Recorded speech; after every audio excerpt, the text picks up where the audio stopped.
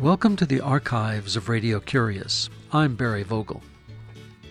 In England in the 1830s, at the time of a major cholera epidemic, a young girl, the orphan daughter of a prostitute, finds that working in a pottery factory does not earn her enough money for herself and her child. She finds that she must also work at night as a prostitute. Having virtually no money, she rents her dress and is followed while she walks the streets so that she will not run off with the garment. She's called a dress lodger. Shari Holman, a native of rural Virginia and later a resident of Brooklyn, New York, has researched the lives of girls who were dress lodgers at that time and has written a book of historical fiction about Gustine, a 15-year-old dress lodger who lived and worked in Sunderland, England in 1831. Her book is entitled The Dress Lodger. I spoke with Shari Holman by phone from her home in New York in early 2001 and asked her to begin by telling us about Gustine.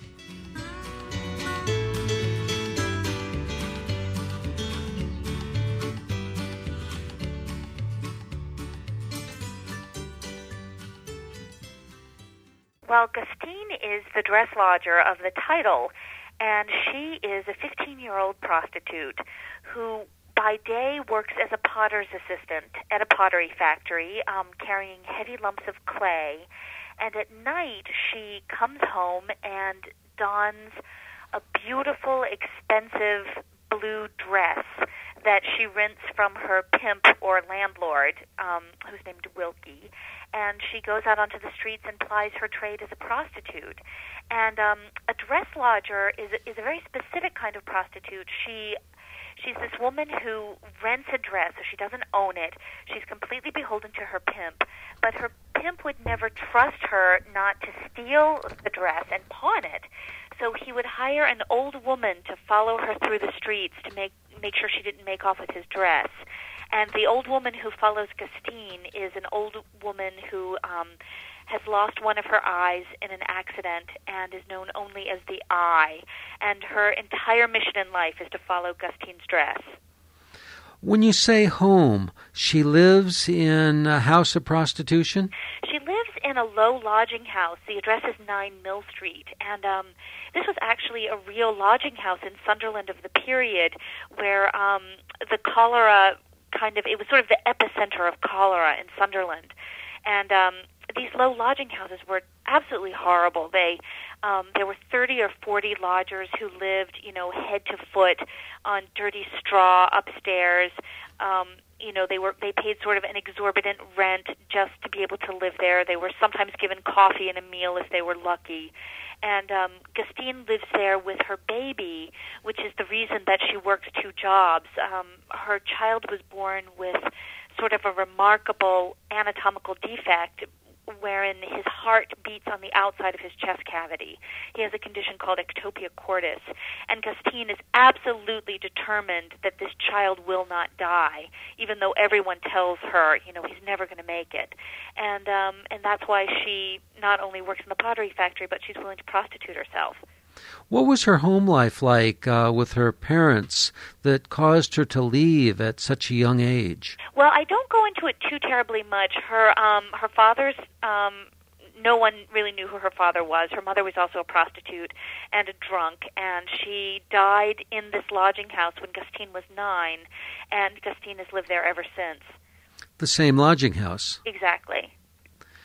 What motivated you to write a story about a 15-year-old prostitute who lived my mom wants to know. She's like, what did I do to you? Right. Who lived 170 years ago. I know. Well, when I was maybe 22 or 23 years old, I was working as a temporary, worker at Penguin Publishers. And one of the few perks about working in publishing is that you actually get free books.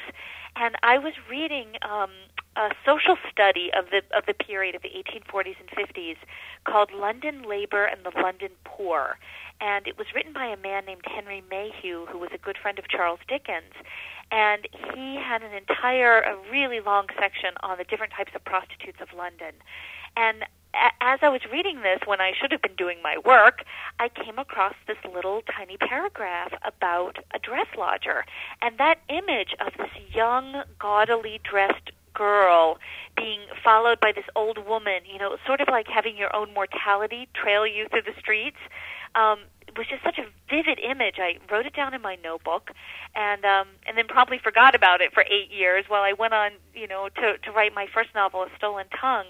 And then when I was trying to decide what I wanted to write, for my second book, that image came back to me, and I'm like, well, if I could remember this for 8 years, this is something to pay attention to. And I also said it during the cholera epidemics. Sunderland was the first place in Great Britain where cholera came in. And that image of the way that cholera kills you is it takes all the fluids out of your body, so you become wrinkled and hunched over, and it's as though you age 40 years in a matter of hours. And so that image of this young girl being followed by this old woman, sort of like being trailed by your own cholera death, seemed to be very evocative to me, and so I guess that's why I decided to do it. Well, we know now that cholera is transmitted through water and through unsafe or unseparated sanitation systems. Did they know that then? No, they had no idea how cholera spread. It first sort of reared its head in India centuries and centuries ago, and it used to be carried along the pilgrimage routes to the Ganges, but it had never left India. And then when the British Army was marching across India in 1815, they intersected with the pilgrimage routes and began to spread the disease, outside of its natural habitat. And this is right when steamships were being introduced, so transportation was much swifter. And the disease started going from port town to port town. And so the people in Great Britain were sitting there, reading the newspaper, watching this horrifying disease come relentlessly westward, but they had no idea how it spread. They didn't know if it was contagious from person to person. It seemed to affect primarily the poor, who, as we now know, were living in such unsanitary conditions. So a lot of people thought it was just something innately evil in the poor, because they also thought that people were responsible for their own poverty.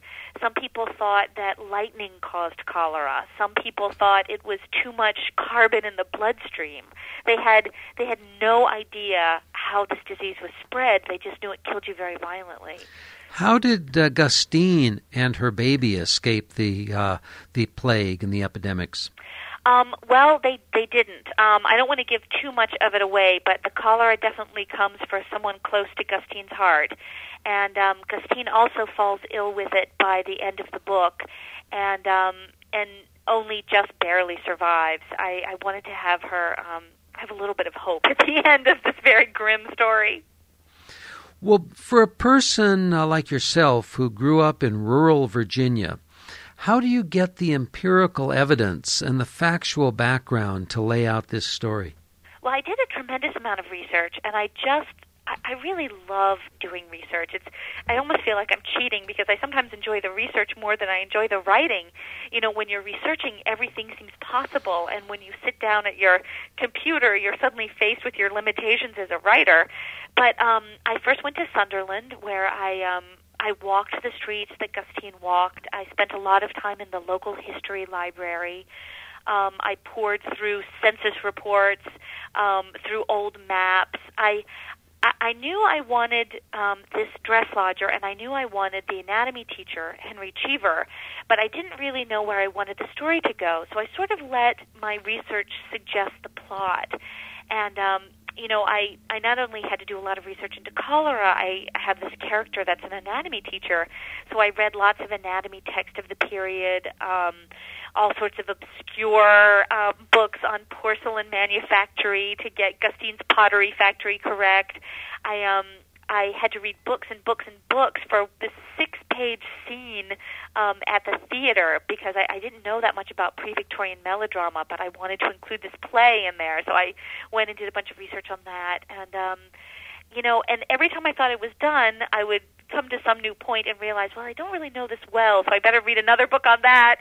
And I feel like the more you know about your period, the more you can allow yourself to forget.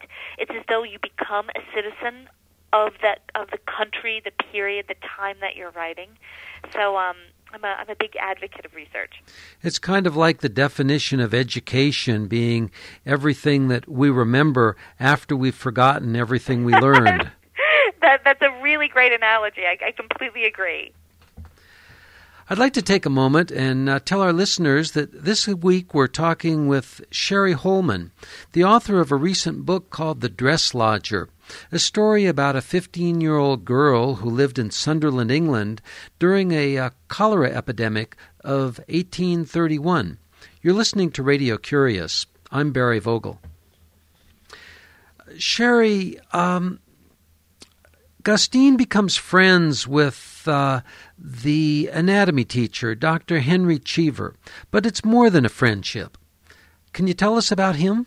Sure. Well, up until 1832, it was illegal for doctors to perform anatomy studies on anyone who was not a convicted felon and executed by the state. So if you were executed, as an extra punishment, they would throw your body to medical students to perform their dissections.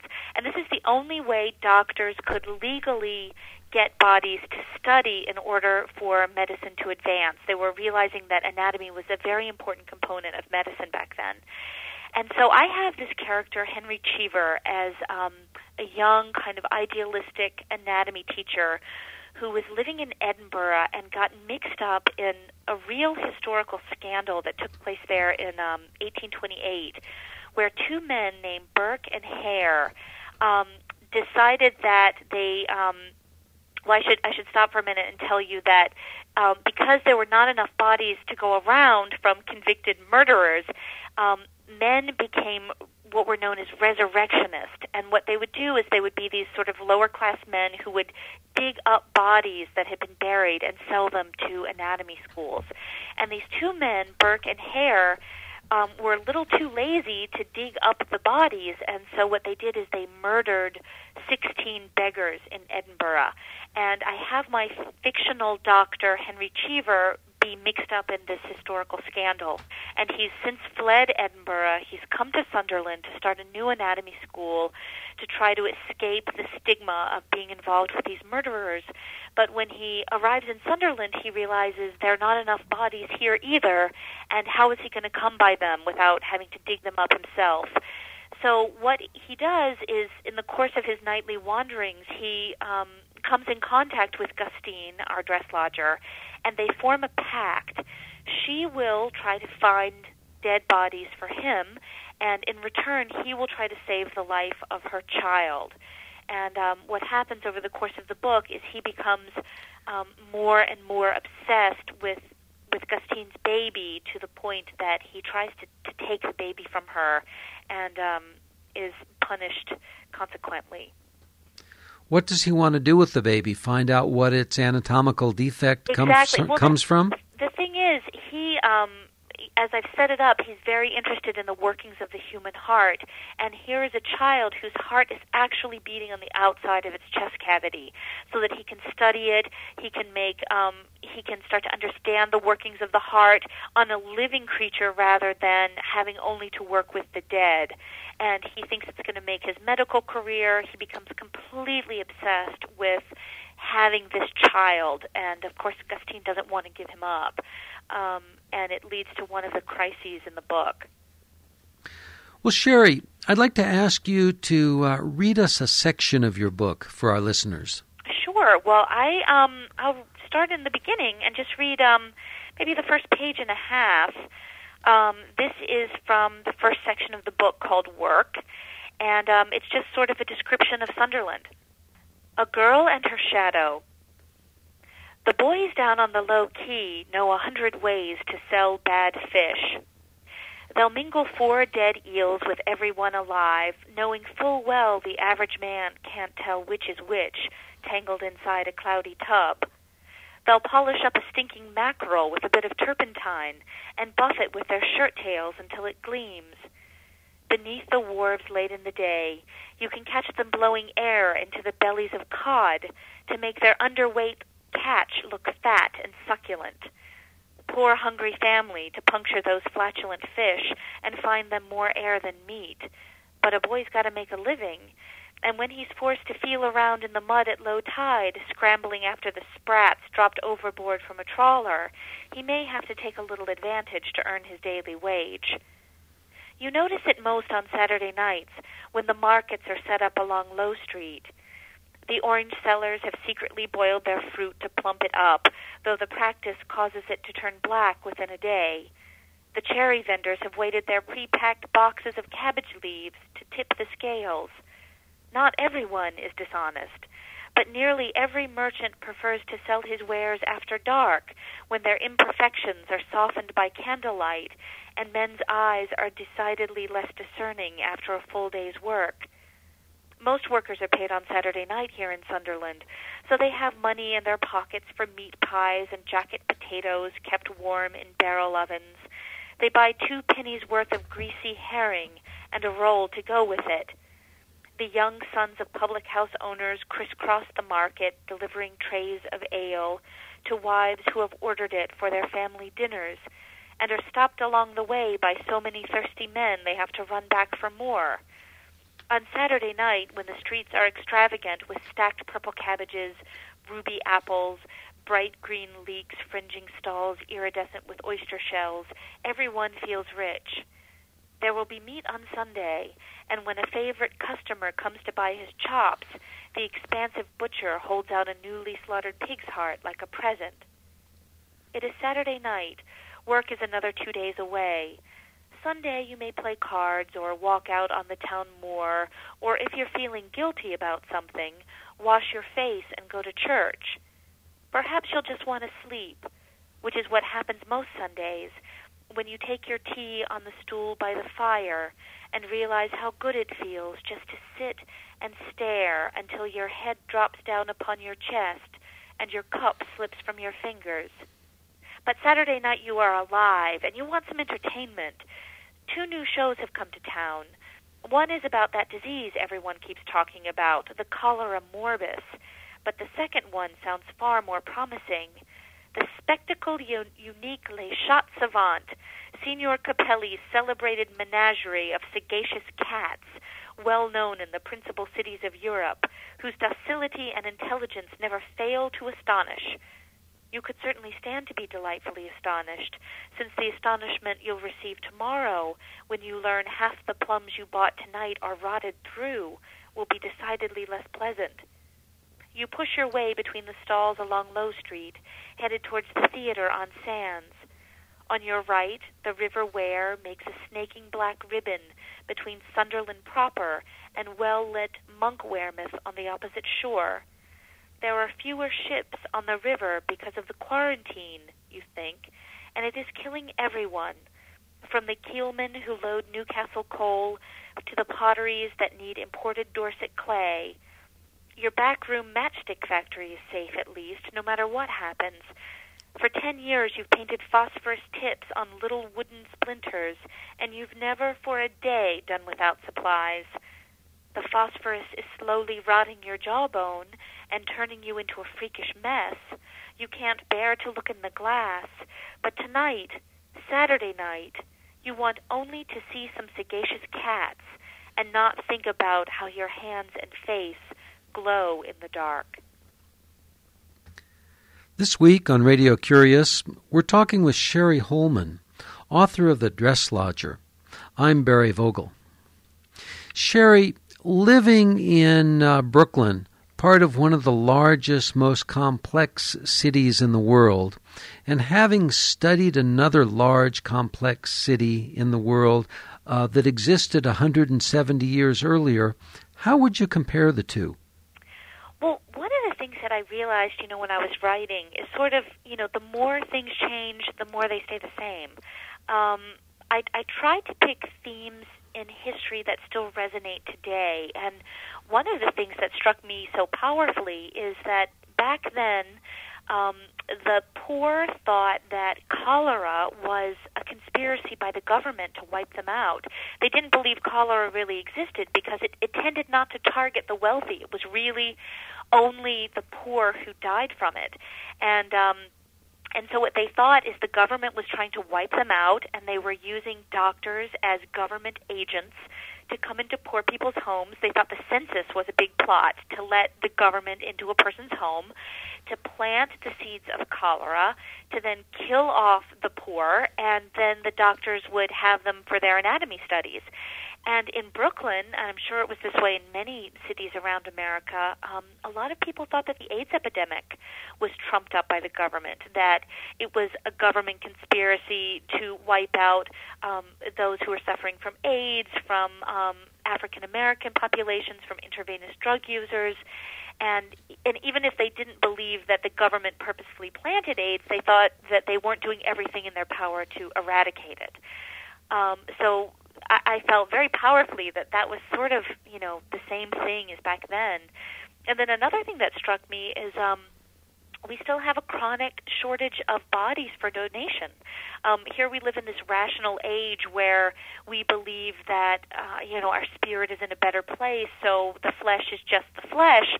But so many people refuse to will their bodies to science after they die. So many people refuse to check off that little box on their driver's license. My mother called me the other day and said that there's just been a big scandal in Liverpool, England, because they just found a hospital that was hoarding the bodies of children down in the basement, and children who had died. And when the parents found out, they were absolutely horrified. So this stuff is still going on, and that's what I think makes a good historical novel, is if you can find those echoes, if you can find the things that still resonate. When we started talking earlier, and I asked you what drew you to write this book, you said your mother asked the same question. Why would you write a book about a 15-year-old prostitute? What did you tell her? I think that I was really trying to explore vulnerability. And, one of the things that I think is, important about Christine is that she is so young. And what we forget is how children were put to work back then. It's, it was not unusual to be working at 7, 8, 9 years of age. And there's something about the way that adolescence is privileged in our society now that, is so utterly different. And yet, people still prey on teenagers as they did back then. So I think I was really trying to explore that. And, I don't really know. It's like you never know why you picked the subject that you did.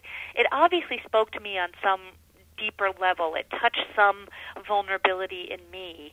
And, my poor mom has to deal with it. Did she accept the answer that you gave her? I think so. I mean, she was, there were parts of this book that I think were really hard for her to read.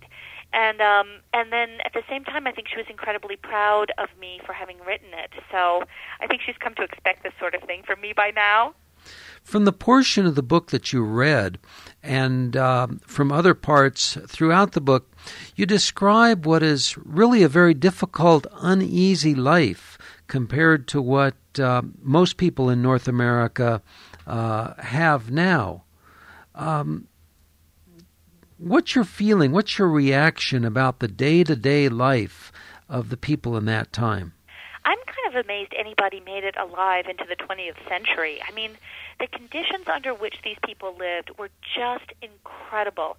I mean, not only were you sleeping 40 people in a room, not only did people keep crocks of urine in their kitchen to wash their clothes with, there was no sanitation, there was no sewer system at that point. People dumped their waste out of the window like they did in the Middle Ages. There were all sorts of occupational hazards. The women that Gustine worked in the pottery factory with, the paintresses, used lead glaze to coat the pot, so they would be dunking their arms into lead glaze day after day, and they would die of lead poisoning. The character Foss, that from the section that I read in the beginning, though she dies of cholera in the book, is suffering from phosphorus poisoning, from painting phosphorus on matchsticks. And it's just remarkable to me how these people, ever survived. And the thing is, there was this huge reformation in the 1840s, about 10 years after this book takes place, that was spurred on by cholera. There were these sanitation reforms that were enacted where these middle-class men marched into the slums and decided they were going to clean this place up, and they were going to make people, wash things, and they were going to put in a sewer system. But what you realize is that it was not really out of compunction or any sort of compassion for the poor. It was that they were afraid that the poor were going to infect them. They knew that their middle-class households were in danger when their maids went out into the shops and intermingled with these filthy poor and brought disease back into wealthier households. So they did decide to go in and clean up the slums, but only sort of to save themselves. Well, Shari Holman, I want to thank you for joining us on Radio Curious. And before we close, I'd like to ask you to tell us about an interesting book that you've read lately. I am reading something that does not relate at all to either the book I just wrote or the book I'm working on. It's a wonderful work of nonfiction that just won the National Book Critics Circle Award, maybe last year I think it did, called The Spirit Catches You and You Fall Down. And it's an incredibly moving story about a Hmong family from Laos who's come to America, whose daughter falls ill of epilepsy, and they're butting heads with the American Medical Institution. So it's all about cross-cultural misunderstandings and this very tragic story of this poor girl with epilepsy who's caught in the middle. And it's one of the most moving books I've read in a very long time. I highly recommend it.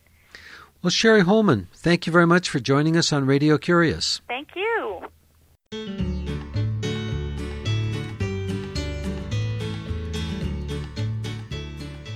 Shari Holman is the author of The Dress Lodger. The book that she recommends is The Spirit Catches You and You Fall Down by Anne Federman. Copies of this and other editions of Radio Curious can be found on our website, www.radiocurious.org. I'm honored to tell you that Radio Curious is now part of the collection at the Library of Congress. We appreciate your cards, ideas, and letters, and do enjoy hearing from you. The email is curious@radiocurious.org. The postal address is 700 West Smith Street, Ukiah, California, 95482.